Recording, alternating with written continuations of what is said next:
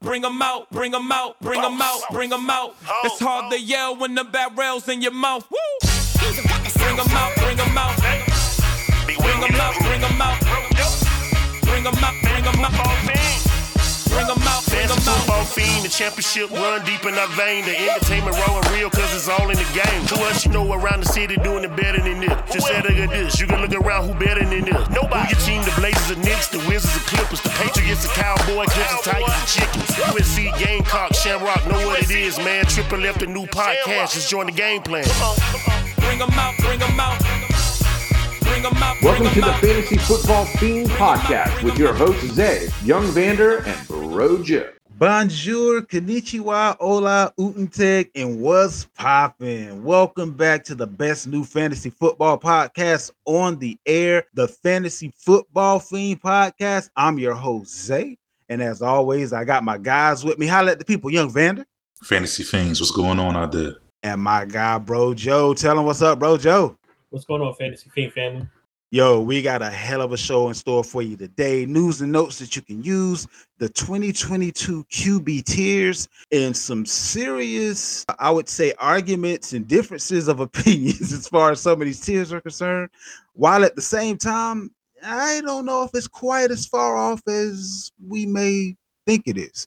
With that being said, if you're looking for us on our socials, Facebook group is the Fantasy Football Fiend Family Facebook group. On Instagram, Fantasy Football Fiend, and on Twitter at Fantasy_Fiend. If you're looking for promos, advertisements, anything of that nature, Fantasy Football Fiend at Gmail, FEIN Fiend. Let's go ahead and hop right into your news.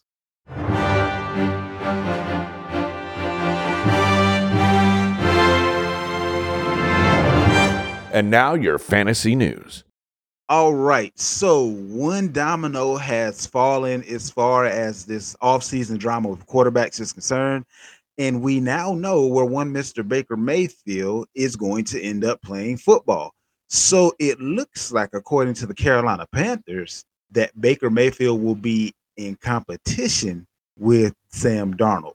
I don't know how much of a competition this is going to be, or if this is just for face value. But the Panthers acquired Baker Mayfield from the Browns on Wednesday, and he's, in my opinion, already the starting quarterback as long as he doesn't screw it up. How do you guys feel about where Baker ended up? I don't know. I don't know. I don't know how to feel about it. I mean, I don't feel any way about it. I don't think it really catapult anybody as far as fantasy-wise, in my opinion. I am interested to see how this quarterback competition goes because I know from the outside it looked like Baker maybe is the better quarterback, but in practice, hey, who knows how this person's going to show up versus someone that's already have a rapport with the offense and the wide receivers. Sam Darnold can very well look better than him in practice. So who knows how this thing's actually going to turn out. So if we're hearing that Sam Darnold beat him out, I really wouldn't be surprised, to be honest with you. And also, Baker's coming off an injury, a surgery. So who knows? I don't care for either one of them. Honestly, I wouldn't be surprised if Sam Darnold still wins it, honestly. Both of you guys think that Sam Darnold has better than a puncher's chance to win this job. Yeah, I think when you look at it, just real quick to touch on it, he did a lot of errant throws. He was horrible. He was doo-doo. But also, too, a lot of it really kind of plays to, everybody around him. Losing McCaffrey was big for that offense. It's like Joe Brady couldn't build anything around him after they lost McCaffrey. And, everybody just collapsed the pocket on him and let him just, try to beat him with his arm. And he couldn't do that, honestly, with what they was running. I mean, that's a great point. I mean, he did start the season actually with more rushing touchdowns as a quarterback than any other quarterback in the league. And then McCaffrey went down. Soon after McCaffrey went down, he had a little ticky-tack injury. And then that injury kind of exacerbated itself into something more. So, I mean, good point. I mean, I don't think that the Panthers would have gone through the trouble of working this deal to not play him. So I do believe that it's maybe a 60-40 type of a deal, but I can see the avenue in which if Sam Darnold, the best version of himself, shows up, that he could definitely make the Panthers think twice about what they have. I saw an article where it was the current OC was basically giving all the points of why he wouldn't want Baker Mayfield. This was like a couple years ago in 2020. He was pointing out all the reasons why he wouldn't want Baker Mayfield as a quarterback. And now they're kind of resurfacing as far as his stature, his throwing ability, his ability to get the ball downfield accurately, all these different things that were said. So it's going to be interesting. It's several people on that team that have kind of openly talked trash about the guy, and now he may be running the ship. So I'm interested to see how that works out. Staying in the quarterback vein, we have Jameis Winston, who sheds his knee brace. So I know we saw Winston on the field kind of looking a little wobbly, looking a little, less than 100% healthy, but it looks like he is trending in the right direction. There was a video showing him throwing without the left knee brace, and he didn't have quite as much of a pronounced limp as he had previously in the offseason. Looks like Winston is trending in the right direction. Contract dispute that came up this week that is kind of interesting because I was on the opposite end of this spectrum, but the way it's coming out, it looks like one Mr. Deontay Johnson may be the odd man out with the Steelers based on them not wanting to pay him what he may be worth on the open market. So when Scary Terry got his $70 million extension, the Steelers promptly came out and indicated that they wouldn't offer Deontay Johnson anything close to that. And basically, they're in a situation now where it seems like it's a good possibility that it may be the Claypool and Pickens show versus the bad decision-making Claypool being the one out the door. When they drafted Pickens, I figured that he was going to be Claypool's replacement. But if they don't pay Deontay Johnson may very well be out the door. And there are plenty of teams that would pay him what Washington paid Scary Terry to be a part of their organization. So I'm not surprised. I'm not surprised by this because this is the Steeler way. This is true. Everybody talk about the Steeler way as far as their running back situation, as far as being the bell cow organization. But this is the Steeler way as far as how they do their wide receivers. I take you back, Santonio Holmes. Then Mike Wallace came around. Nope. Antonio Brown came around. Martavius Bryant was supposed to be one of those guys, but then he got moved. Like one guy always replaces the other. So this is no different. I mean, is Deontay coming up now? They're going to move him and let Claypool do that. And then eventually there'll be another guy. Like it's what they've been doing for years. Usually when that one guy comes up, they'll go with the younger guy or the cheaper guy. They'll pay him and then let him go. Because remember, when Antonio Brown first got that first contract, it was a surprise to a lot of people because Mike Wallace seemed like he was the better receiver at the time. But they rolled the money over to Antonio Brown. Then we see what we got out of him. Roll him out and gave it to Juju. Like it's just been something they've been doing for years. It's just a still away. Yeah, I agree with those sentiments, but I think now would be an opportunity if we're talking about somebody wanting to win. The Packers have a big need at wide receiver. I don't know what it would cost. But I'm telling you, I like it.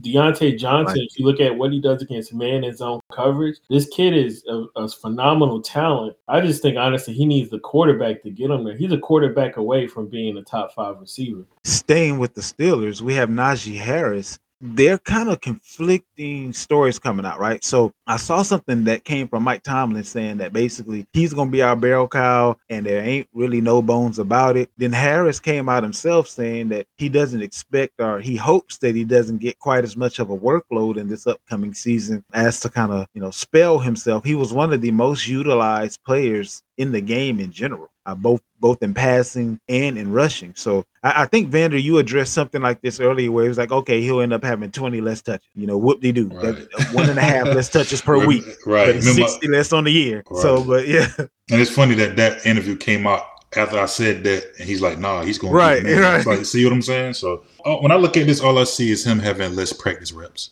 Okay. He won't practice on Tuesday or Wednesday. He'd probably practice on Thursday. That's all. So the same thing they were talking about Christian McCaffrey with right. Carolina. They were talking about changing up his. Okay, I got That's you. It. I got you. I mean, but Benny Snell, don't count on it. You know what I mean?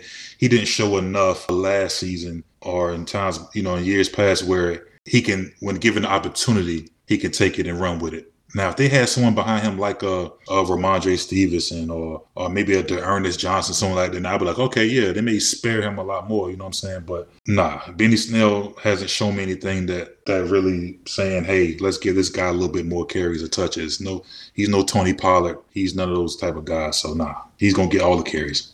Chase Edmonds is now the favorite for the lead role down in Miami. it looks like he's going to be handling the majority of the touches amongst the Miami backfield. Does that make you feel any better about him, Joe? No, I mean, when you pay somebody that kind of money, you kind of expect him to take on that kind of role. True, follow the money. But, I think, honestly, there's too many backs that does the same thing. No, I don't think they keep Ahmad, or it might be the road, like the end of the road for the Galvin, or what's that guy name? I forgot the kid name. Gaskin, there we go. It might be the end of the road for him. But it is a lot of value in that backfield. Depending on how it look out, he might be a good steal for somebody who get him potentially. That's what I was about to say. I don't see why somebody don't trade for that guy. Yeah. Him and Salvin Ahmed. Yeah, it's a good steal nonetheless. I think, honestly, Chase Edmonds is a great talent at back, but it's kind of tricky when you see all of them do the exact same thing. Who's going to truly be a factor in that offense? Maybe they're looking at the war of attrition, and they're looking at the fact that pretty much every guy they have gets nicked up. And with 18 games, maybe you need guys that do the same thing so the truck can keep on rolling whenever one of them fall off it. That's kind of what I'm getting out of Miami, but Chase will be the first man up to see how long he can go and how much he can do, and they'll work other guys in. I'm staying with running backs. Ramondre Stevenson over there in New England is in line for a key role in year 2. It looks like he and Harris are going to be doing the heavy lifting with the rookies, kind of spelling them here and there. I kind of believe that this backfield is going to be just as tricky as it normally is. James White's still there. This is likely his last year there in that role.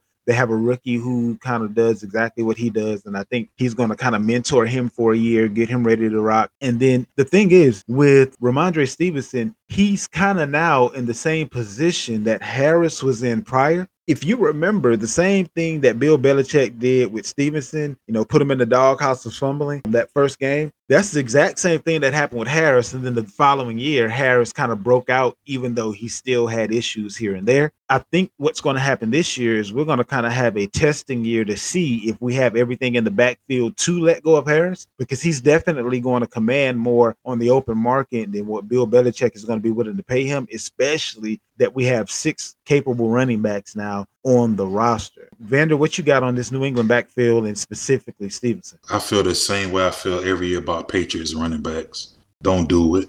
Don't pay attention to the news. Don't listen to anything they say. Because I've seen LeGarrette Blount have 3 touchdowns and then get benched the next week. You know what I mean? Like, this is Bill Belichick we're talking about. You know what I'm saying? Whoever is best for the next week's game plan is who's going to get the start. Don't matter what you did this week. Correct. So when I see this news, that's what I think of when I think about the Patriots. I mean, think about it. Harris, his contract is up, I believe. He's coming up soon. Used up this year and then shipped out the next year. Because I think about the Patriots, definitely, they drafted a lot of guys. Like you said, they got like how many running backs on roster? 6. They drafted a few rookies this past year. They drafted 2. Right. And Stevenson is young and Harris is young. These are young guys. Yep. And you drafted Harris's 2. contract is up this year, by the way. Correct. This year. Okay. So there you go. So this probably be his last go around anyway. You know what I mean? So you brought up something that I kind of want to touch on real quick, because this could change value one way or the other. Do you think it's going to be a use Harris up because he's leaving? Or do you think it's going to be opportunity to show what you got to make sure you're the next man up for Stevenson? How do you think that ends up breaking down? Nah, I'm going to go with the first thing you said. Okay. So that makes Harris then a value. If you look at the production that he's had and you look at where he's going in drafts, it's a huge mismatch. So that's a huge value there. If you're correct in that they're going to use him up before they ship him out. Right. I mean, he's 25 years old. So he's approaching that 26-year-old, that 26 age now. He has some injuries, here and there, some injuries in the past. So I just think they're going to go ahead, use him up this year, and that's it. Get Ramondre ready for next year. Because Ramondre, in my opinion, he probably the starter next year moving forward. And then these other 2 guys will be coming along. And it's just a cycle. It's just the Patriots, what they've always done. When have you known them to have this running back like a Ezekiel Elliott, like a Joe Mixon, or like these teams that have the same running back for years on years on years? When have you known them to have that? Thinking back, there hasn't really been. Now, the third down backs, James White been there. Like the Falk and Falk, and they're gonna keep those little guys. That role, they'll stay forever. You know what I mean? But the first 2 down guys, no way. Those guys go in. The Corey Dillons, the Blunts, the Steven Jacksons, you know what I'm saying? Like of the world, like, nah. Those guys, it's a cycle for those. beat writer Cam Inman says new 49ers running back coach Anthony Lynn is believed to be high on Trey Sermon, the second-year RB that kind of dealt with quite a bit of injuries last year. He only handled the ball on 41 attempts as a rookie, and he watched Elijah Mitchell, who was drafted 3 rounds later than him. He was drafted in the 3rd round. Mitchell was drafted in the 6th round, and Mitchell led the team in rushing. But the former head coach, Lynn, is indicating that based on what he's seeing, there's going to be a healthy competition in camp. He's saying right now, Elijah Mitchell, Trey Sermon, Jeff Wilson, and then there's an additional rookie that came along this year. They're all in camp kind of vying. Right now, Elijah Mitchell is definitely on top, but we're going to kind of see how the rest of the running backs kind of hash out. But what do you got on Sermon? I know that's your team, so I don't know if you've seen anything or if you've heard anything going on there. Right now, I think they have Jeff Wilson is the number 2 guy on the depth chart, even though it seems like he's a roster bubble kind of guy for some reason. So it's kind of conflicting. How many running backs they normally run with? He could be 4 easy. 4? You know what I mean? 4. Yeah. So that would be the amount. So, okay, that makes sense. But they like you say, they got the rookie. I think he's from LSU, if I'm not mistaken. I forget the guy's name. Davis. Mm-hmm. Yeah, he's there. I think Sermon is the more talented guy there in the room, but it's something that hasn't quite clicked yet inside of him to really take over. Because I think Mitchell's like a 5th round guy, if I'm not mistaken. So he was 6th and Sermon was 3rd. There were 3 rounds. Okay, so and look at. But I mean, when you're hurt, you can't get better. And look where they come. Look at the schools they came from. You know what I mean? Like, this is a guy from a big school, blue. Yeah, Ohio State. Right? I don't know where Mitchell came from. So he's definitely the more talented. I think he's the most talented in the room. Because look at Jeff Wilson. I mean, Hasty. Yeah. Like, these guys are not like Hasty. It's blue collar. These are not like the blue blood kind of running backs now. These are not household names. These are guys that come from Columbia College, all girls school. You know what I'm saying? But they come from everywhere. You know what I'm saying? Midland Tech. I think Sermon is the more talented guy in the room. I just think mentally it's something going on. It hasn't quite clicked. So I think what these beat writers are seeing, what they're saying, like, yo, he's coming. He got the talent, but something hasn't quite clicked in him to transfer over where he could just take the lead role and run with the job. So I don't believe he's going to run with the job. I think it's Mitchell's job to keep. But one thing about the 49ers, they really believe in a committee. And what I'm looking at is for where you can get Trey Sermon right now. If he's a part of a 49ers committee and he's the 2nd or 3rd guy, based on where you can get him right now, as long as he doesn't have that injury issue and he can actually get his attempts, there's going to be value there for sure. We'll kind of see how that hashes out. And camps start out in, I think, another week, if I'm not mistaken, about a week or so. So we'll see what's going on in the camps as well. And also, Hasty and Jeff Wilson aren't stranger to injury. So this thing could hash itself out just naturally to whereas he doesn't have a choice but to be the 2nd backup. Or for that matter, Mitchell's had even Mitchell, right? Himself. That's what I'm saying. So anything can happen there in that backfield for sure. But they got the guys there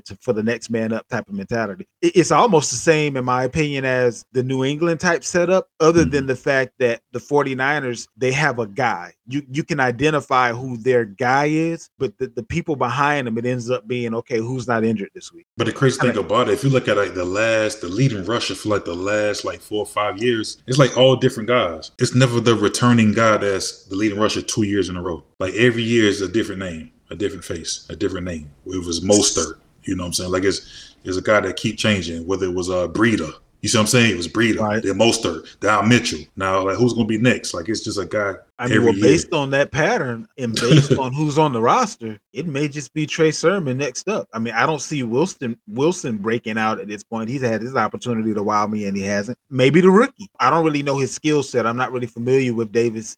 This kid, Davis Price. I can't remember what round he went in. Joe, you familiar? I know what he went to 3rd. Yep, he went to 3rd. Okay, so shit, there you go. Wow. Okay. Yeah, I know he went pretty high. So wow, there you go. You know I just knew he wasn't in the. Okay, interesting. He's pretty highly touted though. He was I want to see he's an LSU kid. So maybe one of these guys ends up getting traded. Well, like I said, Jeff Wilson was a guy that is a debate whether he's going to make that 53-man roster. Gotcha. So he might not even make the team. Gotcha.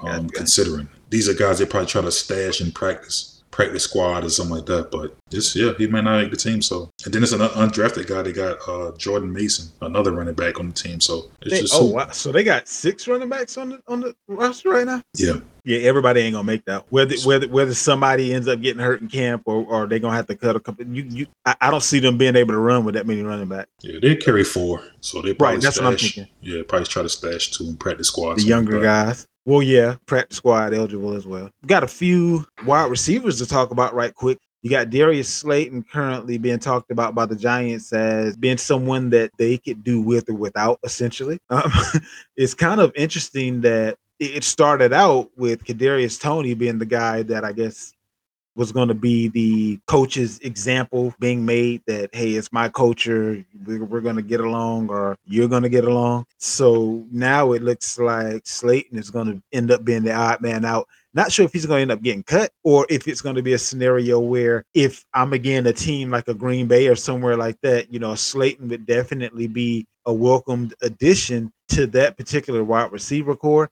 There's a couple of other wide receiver cores. If I'm Chicago with everything that's going on right now, and to kind of touch on the other piece of news, David Moore, wide receiver in Chicago, was arrested July 4th in Texas on drugs and weapons charges. Now you have Pringle getting arrested in the offseason. You got David Moore getting arrested in the offseason. We don't know what suspensions and all that kind of stuff, but I mean, this guy's looking at possible serious legal issues, not to mention, the suspension as far as the NFL is concerned. So there's some openings there in Chicago as well. So I'm just trying to see where these roster bubble wide receivers are going to go. Robbie Anderson, another guy that openly spoke out against his now could possibly be starting quarterback, saying that he was hoping that he wouldn't end up being there, but not more than a week and a half ago, he was contemplating retirement. So these are a couple of guys that are still in the news. Robbie Anderson right now has a nagging hip injury, so he may miss most of the OTAs and minicamps, so he won't get that familiarity. Vander said last week or week before last, I think it was last week, if Baker Mayfield goes to Carolina, look at Higgins as a possible back of the bench add-on, because he's going to be the guy that Baker is most familiar with. And here it is that it might not even matter if he's most familiar with him, because Robbie isn't even going to be on the field for most of the OTAs and minicamps. So this is going to hash out to be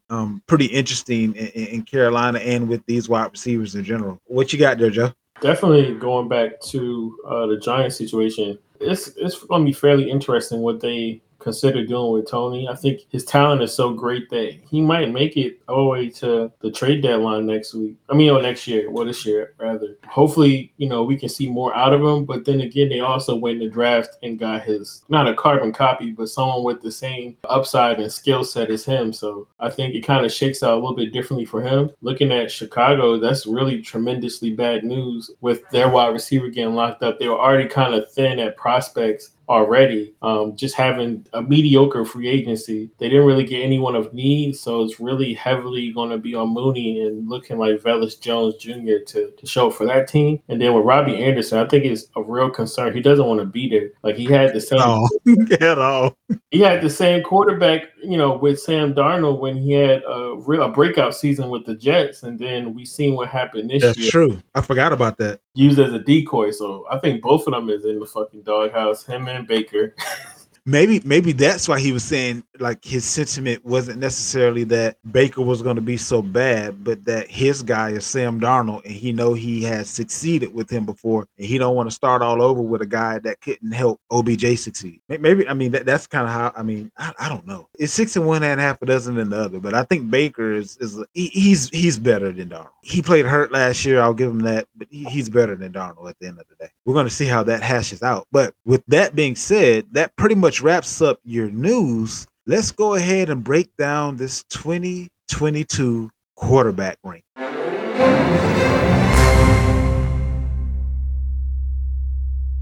All right, good people. Today we are going to discuss rankings and tiers of your 2022 quarterbacks. First of all, let me say this. Rankings for me aren't as important as tiers. The reason for that is there are going to be some guys that you don't even have a shot at, and there are going to be some guys that maybe you shouldn't overextend yourself to go get based on there being quarterbacks still in the pool that we feel are going to be close enough to points with those guys above them that you might be able to get a little bit better value with other positions, and then still getting that quarterback that you are still getting the numbers, although it isn't the name that you kind of saw yourself getting. We're going to give you our quarterback tiers, kind of compare and contrast and go from there. Vander, I know your way of doing things in many cases can be slightly unorthodox. So let's go ahead and get this party started with your first tier of quarterbacks. So let us know how many quarterbacks are in your tier, and then go ahead and give us what that tier is. This is going to be nice, short, and sweet. Tier 1 for me, I only have one quarterback, and it's Josh Allen. Wow. Okay. He's the only quarterback in the tier by himself. And I mean, his fantasy production has increased each year he's been in the league. This is true. And I don't see it being any different this year. So as far as my tiers, in tier 1, he stands alone. That's it. Joe, what you got for tier 1 for QBs? Man, so yeah. Something to follow, right? I told you it was gonna be different. I told you. I kind of did mine by fours, kind of spread it around, but my tier 1, I would have to, honestly, I'm gonna go ahead and agree with Vander's approach. I mean, I wrote up a whole list from 1 to 32, but I would put Allen in the league by himself, and then the rest of the people like jostling it out. Nope, you ain't allowed. That's his tier, not yours. What you got? If I have a tier, I have a tier 1 through 4. If that's the case, I'm gonna have a Josh Allen followed by Patrick Mahomes. I want my Justin Herbert at 3, and then I'm gonna close it out at my first tier with Joe Burrow. Joe Burrow. Okay, so our tiers are similar, but not quite the same. So I do agree that Josh Allen is by far right now, based on his rushing touchdowns, he gets anywhere between 8 to 9 rushing touchdowns, and if you're in a league where you get 4 points for a passing touchdown and 6 for rushing, you almost have a number 1 running back and a number 2 quarterback in one guy. So Josh Allen is that dude based on play style. Within that same tier for me, second up, I actually have this year Justin Herbert. Following Justin Herbert, I have Lamar Jackson. Following Lamar Jackson, I have Patrick Mahomes to round out my first tier of QBs. Patrick Mahomes, I think, although Hill is gone, he's going to be a guy that can take advantage of the skill set of whomever he has at the pass catching positions, including Travis Kelce, obviously. If Clyde Edwards-Helaire can stay healthy this year, he's going to get a healthy dose of passes out of the backfield. We forget that Lamar Jackson was essentially the MVP going into week 10 or whenever the last week that it was before he got hurt. He was putting up points. He was himself. He was the guy that we know him to be. So put on, some muscle. He put on, I think, like 15 pounds or something in the offseason, trying to prepare himself for this year. It's a contract year, so he's going to give everything he possibly can to basically ask Baltimore, how is it that you're not going to offer me $230 million when that's what Deshaun Watson just got, and I have zero baggage, and he has the entire luggage department at Walmart? So he going to go hard for it. Justin Herbert, he was the top QB last year. People don't really understand that, how close he was to his relative positioning of where I have him now. But I believe that another year of maturation for him, understanding his targets, understanding what's been requested of him, and also the wide receiver 3 and 4 on the team kind of leveling up, being Guyton and Palmer. So I see great things going on there with the Chargers, and they're now going to have a defense very much capable, barring injury, very much capable of getting them additional possessions. So that's where I am as far as my tier 1. Vander, go ahead and hit with your tier 2. Okay, in my tier 2, there's 3 guys. I have Patrick Mahomes, I have Justin Herbert, and I have the GOAT, Tom Brady, all in my tier 2. I only have those 3 guys. I mean, Patrick Mahomes, what do we say? Yes, he does have the loss of Hill. Even in games he didn't play with Tyreek Hill, he still was, getting the job done, moving the ball up and down the field. With the addition of MVS, Juju, I think he'll still be able to move the chains. You got Justin Herbert. I think he finished 2nd overall last year. I mean, he had 9 300-yard games last year. I think he'll just build off that season. And Tom Brady. shit, dude threw for 5,000 yards at the age of 44. I mean, he just don't stop. You know what I mean? Let me ask you this about Brady. And this isn't really a question about Brady. Do you think it's going to hurt him that neither Antonio Brown or Chris Godwin are there? Because they racked up a good bit of those yards. No. And Gronk is gone as well. He is, but both of those guys, well, number one, Gronk was more of a blocker until kind of tail end of the season. I mean, Gronk wasn't doing like crazy numbers receiving the ball as a tight end. Like, well, yeah, you bring up another good point. They lose Gronk as a blocker. They also lost Kapke as one of their best. I think he was the right guard, if I'm not mistaken. Mm-hmm. So there's another change as well that I didn't even think about until you just said that. Yeah, he was more of a blocker, so I don't, AB and Godwin, they both last year wasn't really the best as far as health-wise. I think Godwin was playing kind of banged up a lot last year. Even though he's a chain mover, I think Russell Gage going to play a big role this year. They're looking for him to play a bigger role this year. And Tom Brady, I mean, who's used to more pedestrian wide receivers than him? True. What he has right now is definitely better than some of his the New England days. Yeah. So, Troy Brown, David Givens. I mean, come on. You know what I mean? Like, this is what he's been doing. You know what I'm saying? So I think he'll be fine. I mean, who was a lot of these guys before they got to New England? Who was Wes Welker? This is true. You know what I'm saying? So Troy, you're right. Edelman was a damn quarterback in college. He used to turn in water into wine. I think he'd be just fine. But this is my tier 2, guys. Joe, what you got for your tier 2? So my tier 2 is kind of broadens up a little bit. I got quite a few quarterbacks. So okay. In my tier 2, I got Lamar Jackson at 5. Then I got Russell Wilson. I got Stafford, Hurts, and Murray in my tier 2. I really think the one that sticks out the most, honestly, and more post-appealing is Russell Wilson. He's going to be in a highly competitive division, first and foremost, having plenty of shootouts against Oakland and Kansas City and San Diego. He's going to have to get it done on all facets of the ball. So I think this is going to be his year. They always say, like, let Russ cook. I think this is definitely definitively the year that he has to get it done. Stafford just got a huge improvement with Allen Robinson. I think what they already did on offense, it's not going to change. It's only going to get better. And they drafted a running back with the skill sets to even catch the passes out of the backfield. And then Hurts, same thing. He just got more weapons. I think he's already, QB 12, I think, last year. Now he takes that step up in the echelon. He has the potential. Let's say that. My tier 2 is actually pretty small in comparison. I only have 3 quarterbacks in tier 2. I have Kyler Murray, Jalen Hurts, and Joe Burrow. I really like the running skill set of Murray and Hurts. I think that gives them a very nice floor. I also like the fact that these guys are now going another year into the maturation. Normally, this is where we normally see quarterbacks kind of really get comfortable with their situation, with their weapons, with their playbook. And as you said, with Jalen Hurts, he's increased his weapons. Murray has a built-in kicker, if you will. What I mean by that is whatever he does weeks 1 through 6, you can only expect him to get better throughout the rest of the season because Hopkins is coming back. Getting him a wide receiver that he was already comfortable with Hollywood Brown, also a wide receiver that is already comfortable with the coach, and the coach knows his capabilities, so they don't have to actually start from scratch. I think that puts him in a favorable position as far as having a baseline with his pass catchers. The other pass catchers were already there last year. I think Rondale Moore takes a step. Ertz now is going to take a step, having a full offseason and everything. Also, with Joe Burrow, it's going to be more of the same. He has some top-notch wide receivers that, can just go get the ball. From 1 down to 3, possibly 4, and then Joe Mixon out of the backfield. I mean,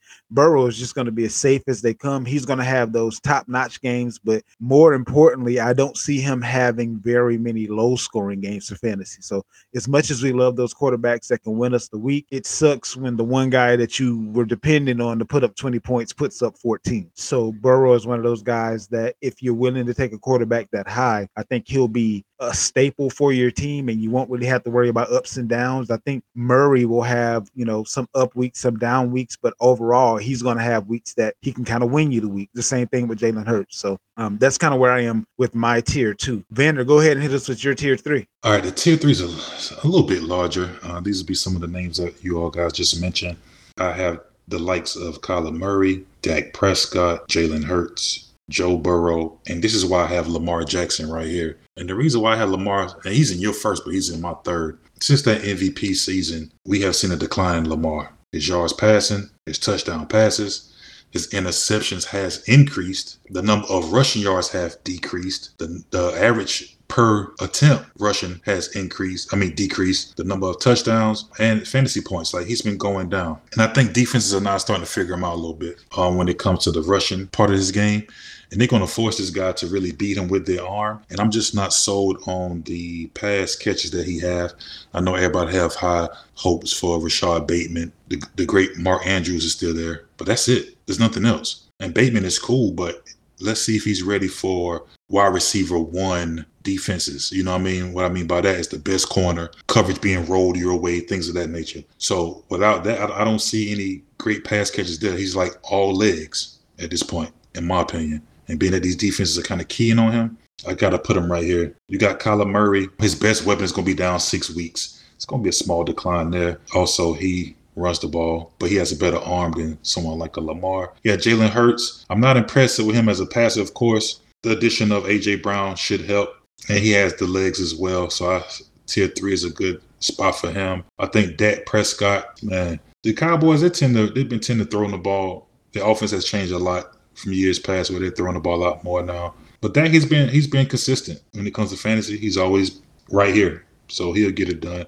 And Joe Burrow, I mean, this is a guy that can very well go higher because he has the weapons. He has the best offense out of like any of these quarterbacks I've talked about so far, I think, today, as far as at the skill position. So, absolutely. I mean, he's a guy, he's in tier 3, but he can very well, jump to the 2 with the skill set that he has. And so he's likely to be from here to 3, from 3 to 2 as far as tiers, as far as just because of the weapons that he has. Are we looking at pretty much tiers 1 through 3 round out the QB1s for all of us? Well, my tier 3 ends at 9. At 9, okay. So so a part of tier, there's still a couple of QB1s. Correct. Your tier 4 then. For okay. sure. Joe, for sure. With your tiers, how many QB1s? And when I say QB1, just so we're all on the same page, the standard league is 12 people. So when I look at QB1, I'm looking at QBs 1 through 12. QB2 would be QBs 13 through 24. So how many QBs did you have that are QB1s within tiers 1 through 3? I got it at 14. I think it's at 14. Okay, yeah. Interesting. So this is the thing that, again, we want you guys to keep in mind. As far as tiers are concerned, what we're saying is we think that these guys, regardless of what their names are going to end up roundabout with the same amount of points. So let's say, for instance, if you can't get a Kyler Murray, but you can end up with a Joe Burrow or a Matthew Stafford, Tom Brady, who you can get a little bit later, we think they're going to end up with around about the same amount of points. But to continue with our tiers, for my tier 3, I have 5 people in it, and this goes from QB 8 through QB 12. Matthew Stafford starts that tier for me. Tom Brady is at number 9 in that tier 3. Russell Wilson, Trey Lance, Dak Prescott. The guy that's kind of bucking his way into tier 3 that hasn't been in any tier yet. Trey Lance. Here's the deal with Trey Lance. With the weapons that he has and the offense that he's asking to run, you don't really have to do a whole lot. His talent makes him better than Jimmy G, right? Jimmy G wasn't asked to do a whole lot, but the additional talents that he has that Jimmy G does not have gives him that extra solid foundation as far as fantasy is concerned. His running capability, his ability to throw the slant, his ability to throw that deep ball, as long as there is a healthy wide receiver core, because the wide receiver core is a little bit shaky. As long as you don't have a disgruntled Debo and Ayuk takes a step, we'll see what we get out of, what's his name, Jawan Jennings, I believe it is. We know what we get with Kittle. You have several different running backs with the capability of catching out of the backfield, which that ends up being even more of a weapon when you have a quarterback capable of rushing. I look at him the same as I look at a Dak Prescott, the same as a higher ceiling than a Justin Fields and better weapons. But Justin Fields, I'll talk about in just a little bit here. It's just some of the tools that he has that, as long as he doesn't get hurt, just simply playing a full season with those weapons and in that offense, I don't see how he can go wrong. Like, I don't. My 3 is relatively simple, 10 through 14. So I got Brady, Derek Carr, Dak Prescott, Kirk Cousins, and I got Aaron Rodgers rounding out 14. I definitely want to spend time talking about Aaron Rodgers because I feel like a lot of people are going to lay claim to Davante Adams. And this offense, if a lot of people don't know, Matt LaFleur, it was a benefit to having Davante. We all know he's the best wide receiver in the league, but LaFleur is so versatile in his scheme. He never had that same guy, even with Tennessee, and Tennessee was remarkably well. Of course, they had Derrick Henry, but they have Dylan, and they also have a better backup to him, which Aaron Jones. Looking at the wide receiver core for me, of course, it's a lot in question. I see how you snuck that in there too. We'll talk about it. But the main thing I like to look at is that in LaFleur's offense, you don't need these miraculous guys. You got to think this guy is always going to be middle of the pack in passing. Rodgers is going to have the ball pass at least 35 times a game. That's always been the norm since under LaFleur. But as far as his wide receivers, the one that really stands out for me has to be Christian Watson. And it's not to say vest in him as far as fantasy. That's for another conversation. But I do have to point out they gave up 2 second-round picks for this kid. So they have a lot of hopes to really utilize his skill set in the offense. And we're looking at a more mature Claypool at this point. Also, they're talking of Allen Lazard as well. I like that comp. I like that comp a lot. Oh, yeah. And they're talking of Allen Lazard as well. And I think Allen Lazard is a great 2. Amari Rodgers is going to be used as a scat back. They're going to use him on end around. They're going to move him around a ton more. So they're going to maximize all these receivers. Again, Aaron Rodgers has managed to finish 10th, 3rd, and 6th the last 3 years. And again, that first year, he only threw for about, 569 attempts. So he finished off with 282 fantasy yards and still managed to finish QB 10 2019. So again, his range of outcome is pretty high. Again, it's only him. So having to go against, even his own division, a team like the Minnesota Vikings, Chicago is going to be definitely more developed. And now you can't win with just 10 games. So we're going to have to see a lot more Rodgers. So I definitely like him at 14 in his value. I think he's being slept on tremendously. I mean, Davante is the best wide receiver in the game. But we have to look at what Matt LaFleur runs. And they never were trying to be a passing team to begin with. Vander, go ahead and hit us with your tier 4. All right, my tier 4, it has 5 guys in it. A lot of these guys have been said already. I think they're in some of you all's 3s. I have Matthew Stafford here. I have Aaron Rodgers here in tier 4. Russell Wilson, Kirk Cousins, and Derek Carr. So I'm at number 14 right now. And for the listeners, don't be confused, right?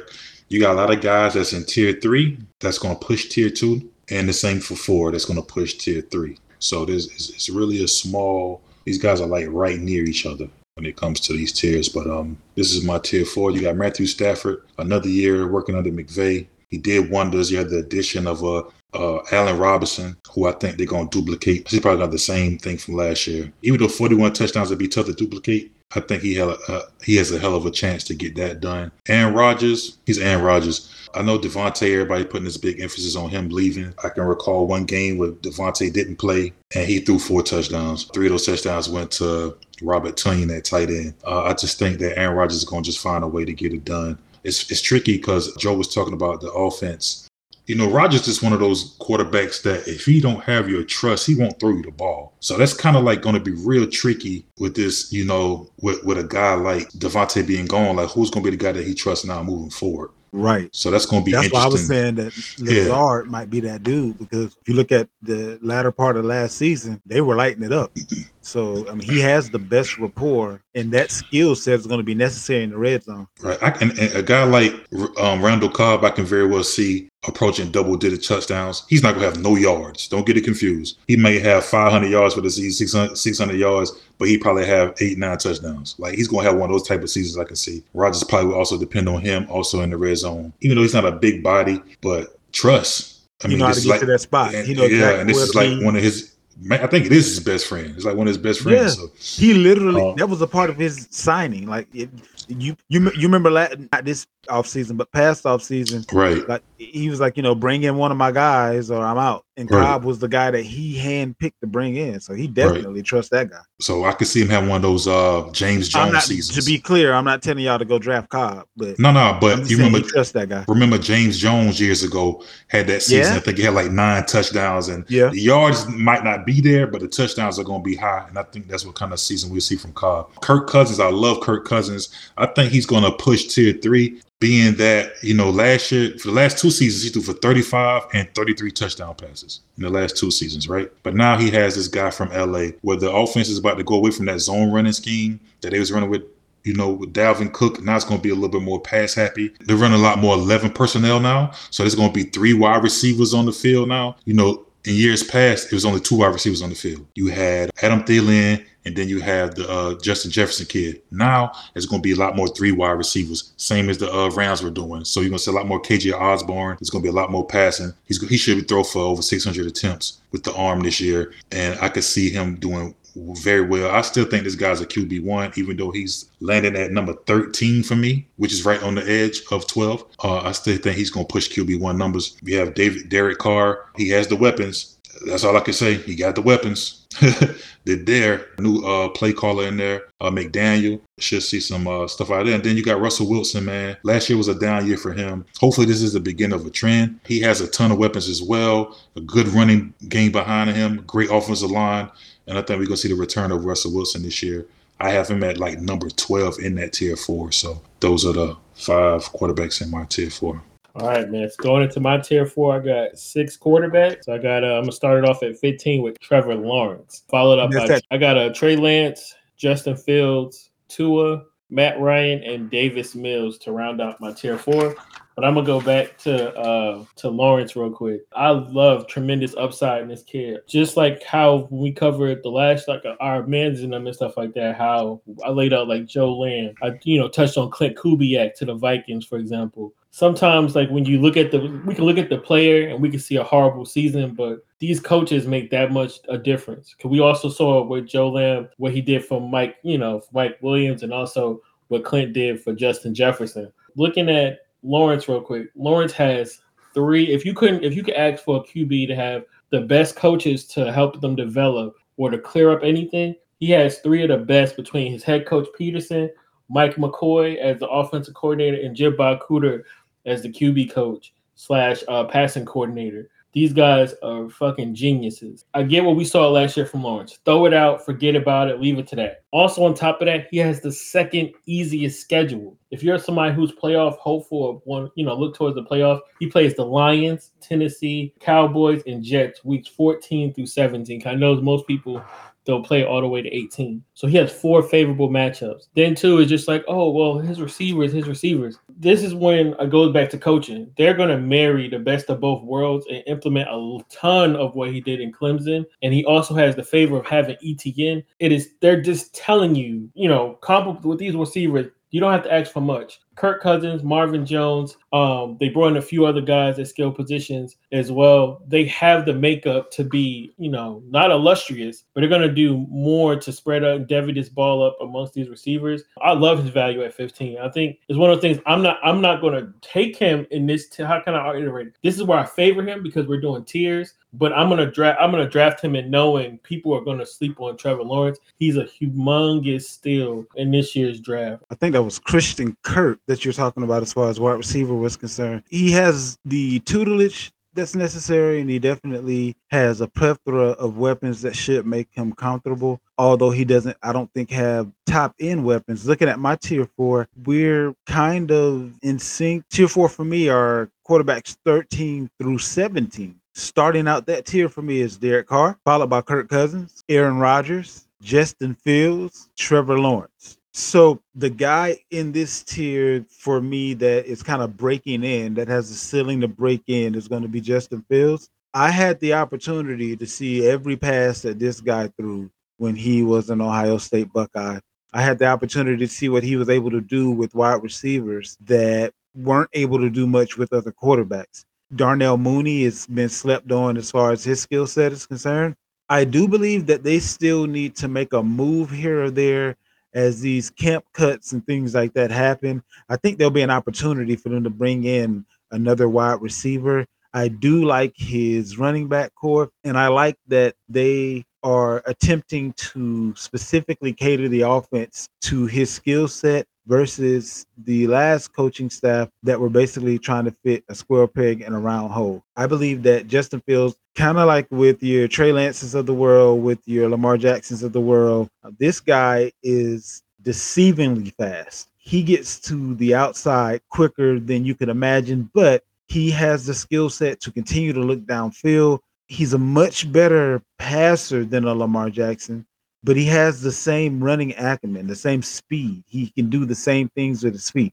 I believe that as long as there is no injury or anything of that nature, if he plays the same amount of games as these other guys, he's going to be able to be up there by the end of the season. And I kind of have the same feeling that you had about Trevor Lawrence. I do have Trevor Lawrence just under Fields because Lawrence can run, but I highly doubt there'll be more than maybe 2 design run plays in the entire playbook for him. But I do believe that he's going to be able to take advantage of his situation. So Derek Carr, Cousins, Rodgers, difference in talent, but huge difference as far as the pass catchers that they have as well. So I think that'll kind of even them out as we end up at the end of the fantasy year. There was an article out there indicating that the Vikings were looking at switching up their approach as far as offense is concerned, and they were going completely away from run first, and they were going to be a pass heavy, pass first offense. With that being the case, the guy that's passing the ball should have a little bit of a bump. And quarterback 14 for Kirk Cousins is not a stretch in previous years. So the fact that now they're going to be running an offense, if you look at it, Justin Jefferson, Osborne, Irv Smith, Thielen, all these guys are capable of taking it to the house. I mean, it's going to be interesting the way this Dalvin Cook catching the ball out of the backfield, but it'll be interesting the way we see this offense overall ending up. But I think Kirk Cousins is the same as Vander said, going to be pushing for a higher tier, much higher than where he will be drafted. Vander, go ahead and hit us with tier 5. Well, this one guy, he's probably going to push tier 4. Again, you have those guys at the top that can always push into the tier above them. I'm going to start off with Trey Lance. Here, I have Ryan Tannehill. I have Tua Tagovailoa. I have Justin Fields. I have Trevor Lawrence here, 19, and Zach Wilson at, Matt Ryan I have also here. So not Zach Wilson. I'm going to go Matt Ryan at 20. Tier 5, you got Trey Lance. I don't know what else needs to be said. He's probably going to be one of my guys this year who I got picked to really a breakthrough player. He has the play caller. He has the offense. He has the offensive line. Hell, his left tackle was the first 99 rating offensive lineman on Madden that just came out, Trent Williams. Got a good running game behind him. Everything's there for him to succeed. He has the athleticism. He's going to run the ball a lot. And I have Justin Fields here, but the difference between him, Justin Fields, and Zay, you was talking about like a Lamar Jackson. Yeah, Justin Fields is fast, but is he really a runner per se? Like, do he have the mindset of a runner, the feel of a runner? He has the ability to run. He's fast, but I don't know if he has a runner mentality, if that makes sense. Yeah, I think the boy can run. Trust me. But his mentality is not of, like, say, I think compare him to someone like a Lamar is a little cool because Lamar has more of a running back mentality when the ball is in his hand. Okay, I got you. I understand where you're coming from. Yeah, versus like a Dak, versus like Russell. Like, these guys Dak can would run. probably be a much better. Dak would. Yeah, I would give you Dak as a better comparison. Now he's faster than these guys. Don't get it twisted. He's much faster. Yeah. But here's the thing that we're looking at though. When you're looking at a Dak and a Russell, they have much better weapons than a what's in Chicago. So I'm saying the need for him to run is going to be greater than those guys, which is why I compared it to, as in previous shows, I compared their situation to a Baltimore Light. So that's why I'm comparing him for what he's going to have to do. I don't think Lamar wants to run as much as he does. He just didn't have the passing options. I think Fields is going to be in a similar situation. I feel differently. I think Fields had the more mentality of a Russ or a Dak, where these guys don't really want to run, but they'll run if they have to. I think that's how Justin Fields, when I look at him play, he doesn't remind me of a guy who wants to run because he's actually going through reads. The guys that want to run, they got a one read, it ain't there, I'm getting the fuck out of here. And I'm not talking about wanting to. I'm saying he's going to need to. But last year he needed to, and his ass didn't. That's what I'm saying. Last year was no different. He needed to run last year, but he want to sit in the pocket. He want to go through his reads and try to find an open man. Well, I think a guy like a Lamar, if the read ain't there, he's trying to figure out how to get out of here. And that's the mentality. I think it's the mental is what I'm saying. I think with Justin Fields, his mentality is not, I'm getting out of here. He really want to go through progressions and see if he can find an open guy. But I think he's if a he pass first. I'll give you that. I think if he took that on, he could be more like Kyler Murray, if that makes sense. Like he has that kind of ability. Yeah, like, I see that. Like if he really want to be like, yo, I'm about to run. You know what I'm saying? I think if he made up in his mind that I'm going to run the ball, he'd be crazy. You know what I'm saying? But he really want to sit back there and go through the reads if he can. That's the only thing about Justin Fields. But I still have him here in this tier because due to that ability, the rushing ability. I have Tua Tagovailoa, who, I mean, hey, this is it. I mean, you got the weapons. If you don't get it right now, my boy, Jimmy G is on the way. go back to Hawaii and rent jet skis for the rest of your life and start a jet ski business and just chill. You know what I'm saying, with your NFL money. But he's mediocre, but he has the weapons that can make him look good. Yep. So I have Ryan Tannehill here. He has back-to-back seasons with 11 rushing touchdowns. It ain't cute, but when it's on paper, it's progressed. You know what I mean? He shows. He shows. You know what I mean? He has. I think a lot more with them missing AJ Brown. I think a lot more teams gonna play in the box. He's gonna be able to do some play action. Maybe he can throw it over some people's head, even though they don't have a lot of speed at receiver. He have the opportunities to get a lot of one-play touchdowns due to everybody stacking the box trying to stop Derrick Henry. I had Trevor Lawrence here. He had a disastrous rookie season. 12 touchdowns, 17 interceptions. I hear about all these coaches coming in. That's cool. But again, the talent is not there in the skill positions on the outside yet. I want to see how that translates for him. I think he's a talent. I think, he was one of these guys that was highly touted. Everybody was like he was the next Peyton Manning, the next, one of those guys, but didn't really see it. Made a lot of bad decisions, a lot of bad throws last year. So we see how that goes. And then I have Matt Ryan here at 20. Hell, probably got the best offensive line in football, best running back in football. I think he's a good fit. And this is a former MVP. He know how to get it done, man. I think he's a steal right here, though, at 20.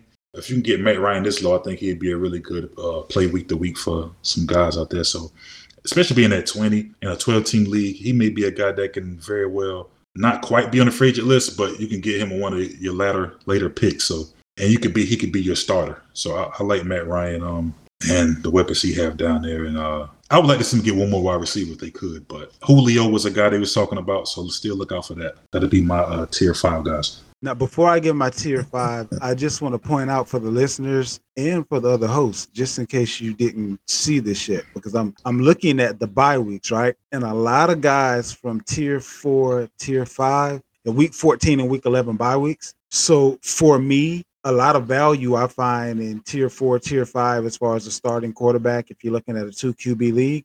But you're really going to have to pay attention to make sure that you don't end up getting several guys that are all going to be out week 14 or that are all going to be out, week 10 or whatever the case may be. So it's a little bit different that they've kind of changed things around a little bit with the addition of another game. Where there's some weeks, like week 6 is another week where there are a lot of teams out on bye. And not that you want to look so far ahead. Week 6 really isn't that far ahead, but you don't want to put yourself in a position where you have to trade one of your quarterbacks that you would have preferred to keep because all of them are going to be on bye at the same time, especially if you're in a 2 QB league. And when I say 2 QB, don't confuse that with Superflex, because Superflex, you have a little bit more flexibility. Maybe you bite the bullet. Maybe there's this guy that's on your bench that you've been wishing that you can get in. And now, okay, well, I would prefer to have a quarterback, but I'm not going to make a bad trade. I'll just put that guy in. In 2 QB leagues, you don't have that luxury. If you don't have a quarterback, you have an empty spot. That may or may not play a part. I'm just saying that a lot of these guys are out weeks 14, week 6. Those are the worst ones. Week 9 has several teams as well, though. Just be careful with that. My tier 5, starting that tier, and this is quarterback 18 through quarterback 25. It's a little bit of a larger tier for me. Starting that tier is Matt Ryan, followed by Tua Tagovailoa, Ryan Tannehill, followed by Mac Jones, Zach Wilson, Jameis Winston, Daniel Jones, Carson Wentz. These guys are actually guys that I would not mind starting on my team, to be honest with you. I know they're quarterbacks 18 through 25, but again, as Vander alluded to earlier, don't let the number of the tier fool you. As far as I'm concerned, some of them may be set up to be able to outdo some of the guys in tier 4. But what I'm looking at is an approximation of their ceiling and their floor, and then probably ending up somewhere right in the middle. With Matt Ryan, the only reason he's not a tier ahead is because he's one of those guys that in years past, and maybe that isn't the case this year, but his first year in a new offense, he wasn't really able to maximize his weapons or maximize the situation. Year two, he's able to jump 2 tiers. It has been his track record. This may be a little bit different. He's never had a running back anything close to JT, in my humble opinion. And as far as an offensive line is concerned, because he can't run, he doesn't run at all. That's another reason he's not in a higher tier right now. But because he doesn't run, having that O-line that's capable of protecting him, and not only that, but an O-line that is as good at pass pro as they are at run pro, that definitely bodes well for Matt Ryan. So, like I said, if everything goes well, he can easily be a tier 4 for me. But that's why I have him right now. Tua Tagovailoa, to echo some of the sentiments of Vander, he's in a situation now where what's your excuse? Like, either you can do it or you can't. And if you can do it, you should actually be able to excel at this point, not just not fail, if that makes sense. A 500 season ain't gonna cut it. Like that's gonna lose your job. Like you're gonna have to make a significant move in the right direction, in my opinion, for his job, for at least not for him not to be on the hot seat. Ryan Tannehill, Mac Jones, Zach Wilson.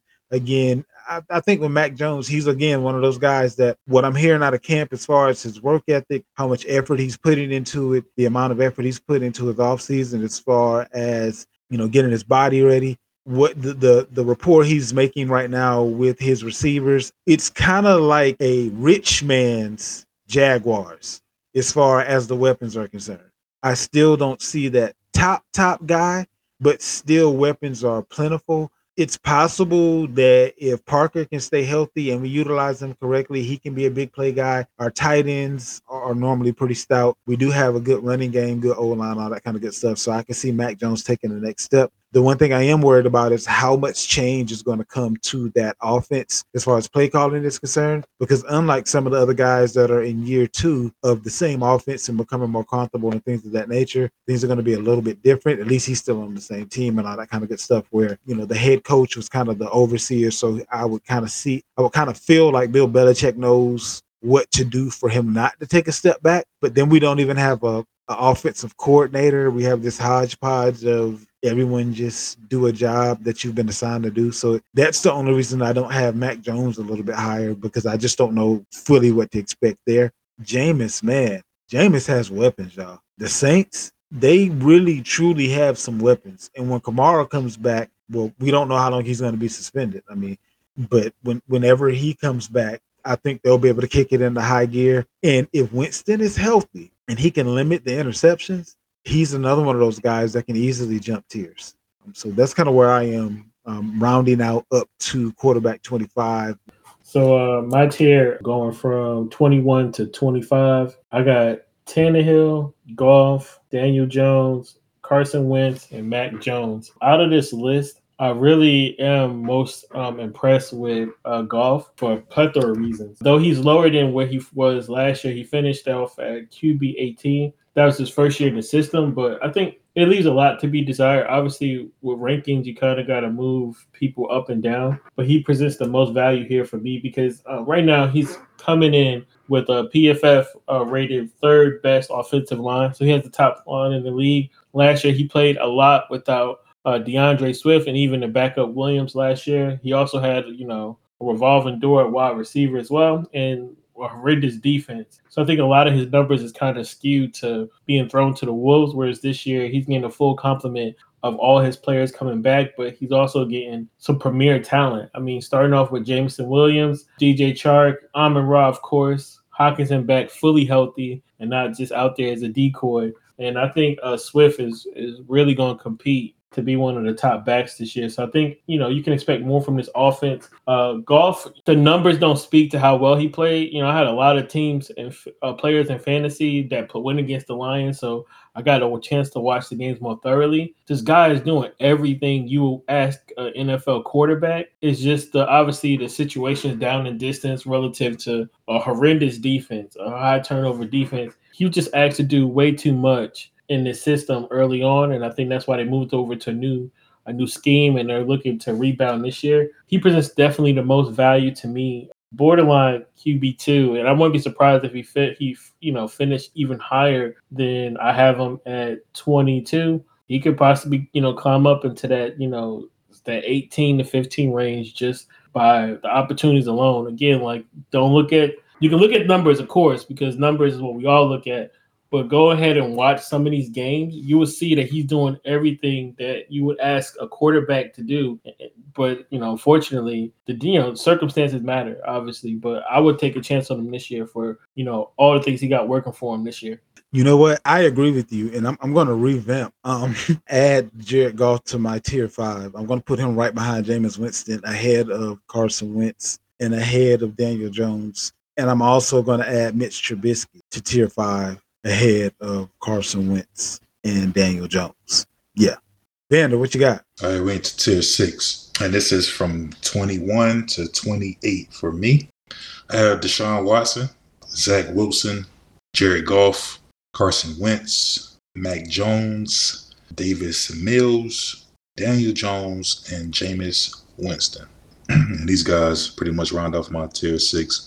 So you think that Watson is going to play this year at some point?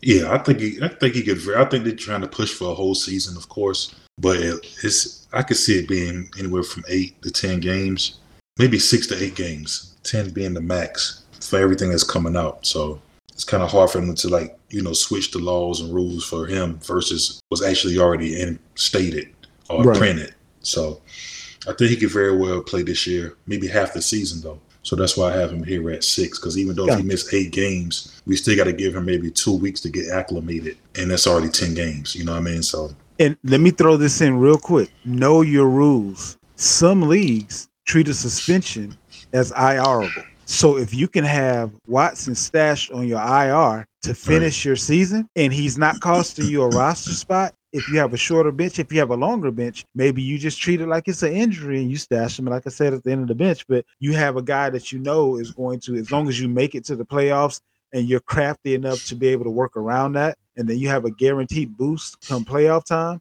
that's not the worst scenario to be in, but know your rules. We'll talk about that in a couple of future shows as well. But go ahead, man. So real quick, though, that being said, because people are going to ask, where should they draft a guy like a Deshaun in like a 2 quarterback league? Because in a 1 quarterback league, hell, make him your very last pick. Because I think he'll be there. Yeah, in a 1 QB league, yeah. You know what I mean? And then just sit on him. You know what I mean? But in a 2 quarterback league, where do you think guys should take a guy like a Deshaun Watson?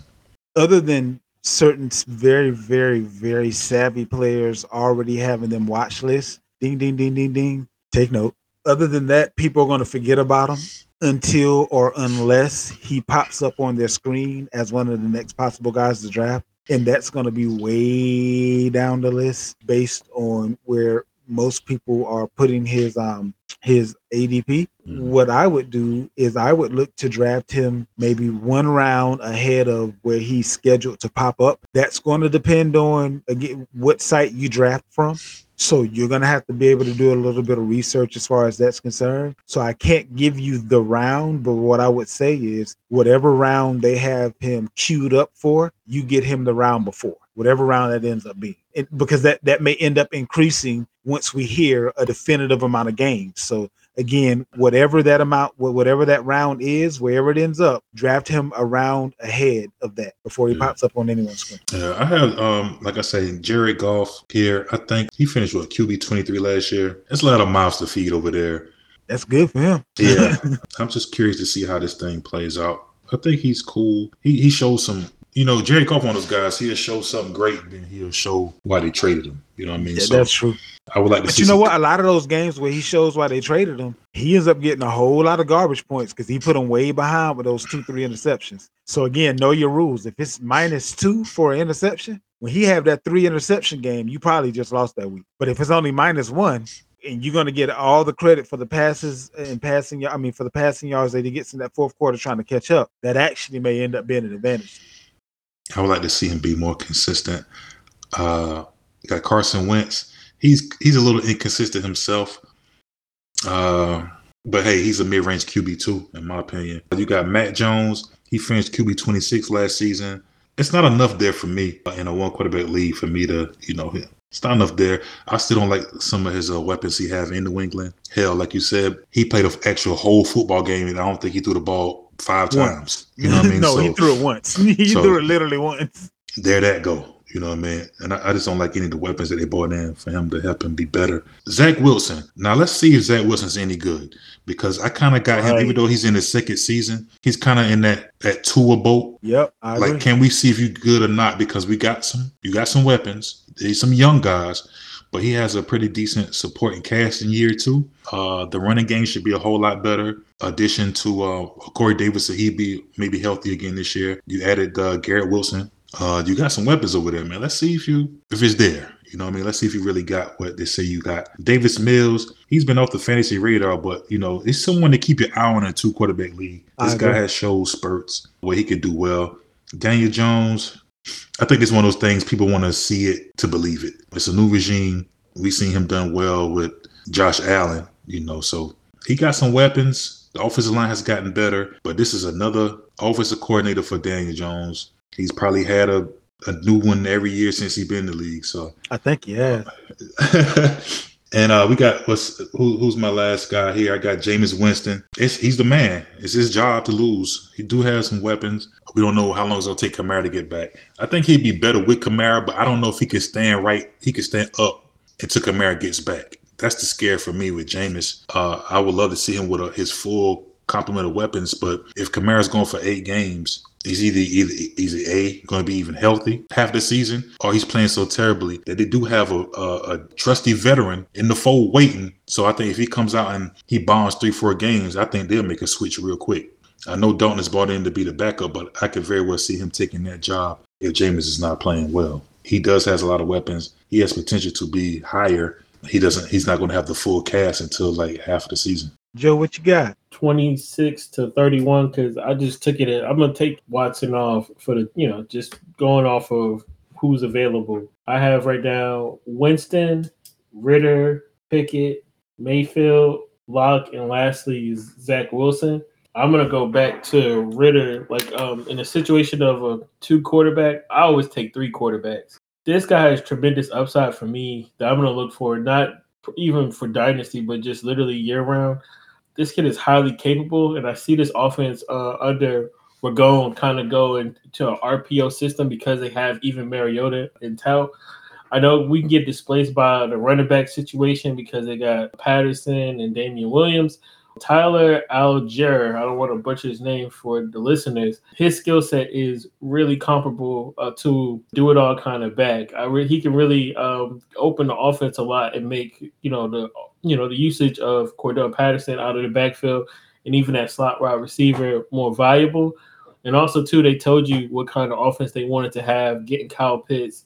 Then you followed up with another 6'5" guy and a Drake London, and then you bring over Brian Edwards. They know how they have to win the game to be played, but this kid is definitely pro ready. And I think even though we didn't get the huge name this year in the draft, Ritter is definitely a competitor in a soft division first and foremost. And the woes that they had on defense will be rectified this year. I like some of the majority of the additions they made. I don't see them being in the top 15, but they'll definitely be from that 15 to 21 range as far as the defense. They're going to shape up to be a little bit more competitive, which is going to allow him to not be put exposed to situations that's not conducive of him trending in an upward fashion. But I think if somebody's looking for a steal, like you already did your entire draft, you had to put somebody on the IR spot or whatever the conditions may be, taking Ritter is actually in your best bet, of my personal opinion with this list. And then it's nobody else. This is a doo-doo list. I'm not really high on Jameis as most people are. You don't know what Jameis you get. And I noticed that with the season, the offense was fairly inconsistent. 1 week, he's bombing it for 300 yards. The next week is 150, 170, 180. Can I interject with Jameis real quick? Go ahead. Now, the fact that his best wide receiver doesn't even make the starter list now doesn't play a factor in your mind. Your boy Marquez Callaway, he ain't even on the field no more. He's like the 4th, 5th wide receiver now. You got Michael Thomas that's going to be back. You got Chris Olave that wasn't there. You got Jarvis Landry that wasn't there. the guys that he was throwing to was doo-doo. So can we not give him a reprieve there? I mean, if I'm gonna give him a reprieve there, I also got to look at the weapons he had with the Buccaneers. I mean, he was putting up fantasy points with the Buccaneers, not real NFL. Different discussion, but fantasy points. Jameis, for my liking, Jameis Winston has always been a value because people look at what he does for a team, which is just above average, and they don't really look at the fact that he's a fairly consistent, especially with where you can get him, quarterback, especially if we're looking at a 2 QB league. If you're talking about a single QB, nah, that ain't nothing there. But in a 2 QB league, and also look at the fact he has a week 14 bye. When week 6 and weeks 9 and week 11 come around, and all of these other quarterbacks are on bye, great, he's there. Plug him in, no problem. That's kind of how I look at Winston. He was astounding. I mean, like in the small little bit we saw a more decisive player. We saw a player that was getting it done. He threw 14 touchdowns, 3 interceptions. It's just, to me, I have to see it with him. It's not that I don't like him. We all know how I think of his offseason regimen, but it just doesn't register for me in a position where you're going to play. Then again, his division is soft other than Tom Brady. I just don't like him. I'm gonna be honest. I'm just getting to the point where I just personally don't like him. He is going to have Michael Thomas back. He's going to have Olave. He has Landry, and to have Callaway being the 4th receiver, this year is a bonus compared to last year. He just thrown to the fire, but I don't know. It's just like with him, you don't know when he regresses, when he takes a step forward. We actually saw him in a real offense, and though he threw for over 5,000 yards, he also went 30 and 30. I mean, it's Bruce Arians' offense, which leads to it being that way. But I just got to see it. He had this. I forgot how many games he started last year, but to have 1,100 yards, I think he played, I want to say 8 games. I got to look at how many games he played this season. He didn't play as many games and only have that much production, though he did have the 14 touchdowns. It just leaves, to like want more, you know what I mean? Like to want some numbers that's alluding to him taking a step forward. To have so much minimal usage regardless of weapons, he still had Kamara. I mean, and no Kamara. He's going to have 6 games without Kamara this year, which I don't know. I think his wide receivers are much improved, drastically improved. But his health may be the only thing that I can see kind of making him stumble. To round out the last few quarterbacks that I have here, Davis Mills, Marcus Mariota, Baker Mayfield, and Jimmy G. So the reason that I don't have Watson on my list is because as of right now, it's looking like he may be looking at a year-long suspension. I don't know. We'll look at revamping what's what if and when we get. I think we should actually probably hear what the answer to his suspension is going to be sometime this week. But I think if it's more than 10 games or if it ends up being a year, maybe Jimmy G goes over to Cleveland for a year. There isn't really anyone else out there checking for him right now. Seattle's made it apparent that they're gonna go give it the good old college try and lose on purpose. So that's cool. I mean, but when you out there and you giving it all you got with the guys you got, but you just don't have the talent, that's not tank. That's that is what it is. So I think that they're looking at one of these young quarterbacks coming out of college next year. So unless San Fran just says, hey, well, the season's pretty long, who knows what'll happen, we'll keep Jimmy G here. That's one of the options that I kind of see him possibly taking. Baker Mayfield, I mean, he should have a tree on his shoulder. Most people have a chip. He should have a tree. We'll see what he does in Carolina. He should be quite a bit more motivated. We'll kind of see what that bears out. Who knows what's going to happen between Mariota and Ritter? For that matter, that may be another location if neither one of those guys are quite ready for Jimmy G to go to kind of, help them get through the year, and then Ritter take over next year, whatever the case may be. These are guys that you're kind of just grabbing as maybe if you run with 4 QBs in a 2 QB league or a Superflex league, these are one of the guys that you get, maybe one of your guys that you picked a little bit higher is a little bit more wanted by someone in the league that, something went awry with their quarterback or somebody got hurt, whatever the case may be. And you just need to have another backup that'll end up being your third guy. And maybe they ended up being a little bit better than what you thought, but it gives you a little bit more flexibility in leagues where more quarterbacks are required, especially if you're looking at like a 12 team and you're in a 2 quarterback or a super flex. A lot of times those guys you can end up trading for based on where you drafted them because no one was really checking for them. you might be able to later on in the year trade for a piece, whether it be a wide receiver, running back, tight end, due to the necessity of someone else having to have a quarterback and being a little desperate. So those are just a couple of tips and tricks as far as those specific leagues are concerned. Well, I have my tier 7 has 4 guys in it. Okay. Well, the tier is bigger. It has more guys, but if you're talking about just the top 30, 32, because my tier 6 ended at 28. But I can go over 29 through 32. Mariota, Baker Mayfield, Mitchell Trubisky, and Geno Smith. I forgot all about Geno.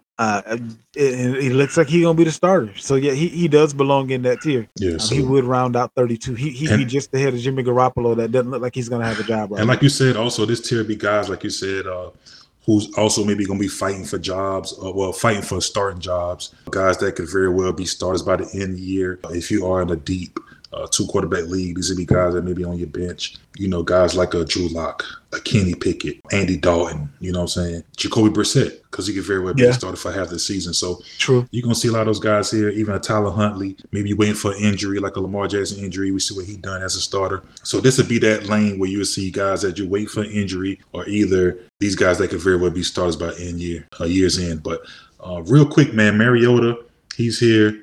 He has rushing ability. He lacks the weapons, but I mean, he's familiar with the offense, and only because of his legs, I give him a nod here. Baker Mayfield, we didn't spoke enough about that. Now, Mitchell Trubisky, he's here, but this is a guy I think could be actually pretty good. I really think he could push tier 6. Why would he be this low if you think he could be good? What's going to be his downfall? The only reason he's here because he was in look like he's going to be the guy, but he was a guy that was in maybe Kenny Pickett. You know what I mean? Maybe him, maybe Kenny Pickett. So that's the only reason I had him in this tier, because it could possibly be a quarterback competition. Gotcha. Even though it seems that he's going to be the guy. So that's why I say I will catapult him into the tier 6. But the only reason he's here because he could have been in a competition in the spring. That's the only reason I had him here. But I think I actually like Mitchell Trubisky. He's a guy that I got in the Dynasty League for nothing. I like his talent, and he got some talented guys around him.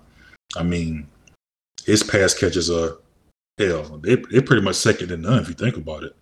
I mean, he's up there with the Joe Burrows and the David Carrs and the Kirk Cousins of the world. We just talk about pass catches. I mean, he got Deontay, he got Claypool.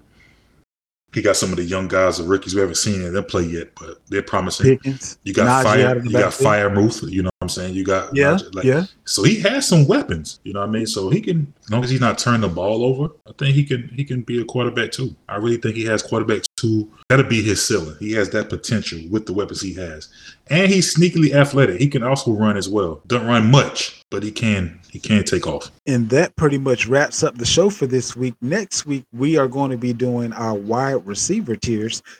And we may end up breaking that up into 2 shows due to the amount of wide receivers. We'll kind of see how that goes. But next week will be wide receiver tiers, followed by running back tiers, and then the tight end tiers. So make sure that you are taking note of how these guys kind of break down, because when you start drafting and people get to the part of the draft where when they really didn't pay attention in the offseason, that they're just picking names that they heard from years past, you'll be able to get the guys that are really going to present much more value based on where you can get them, and other people not even realizing what they're picking over. Hope you guys have a great week. We out.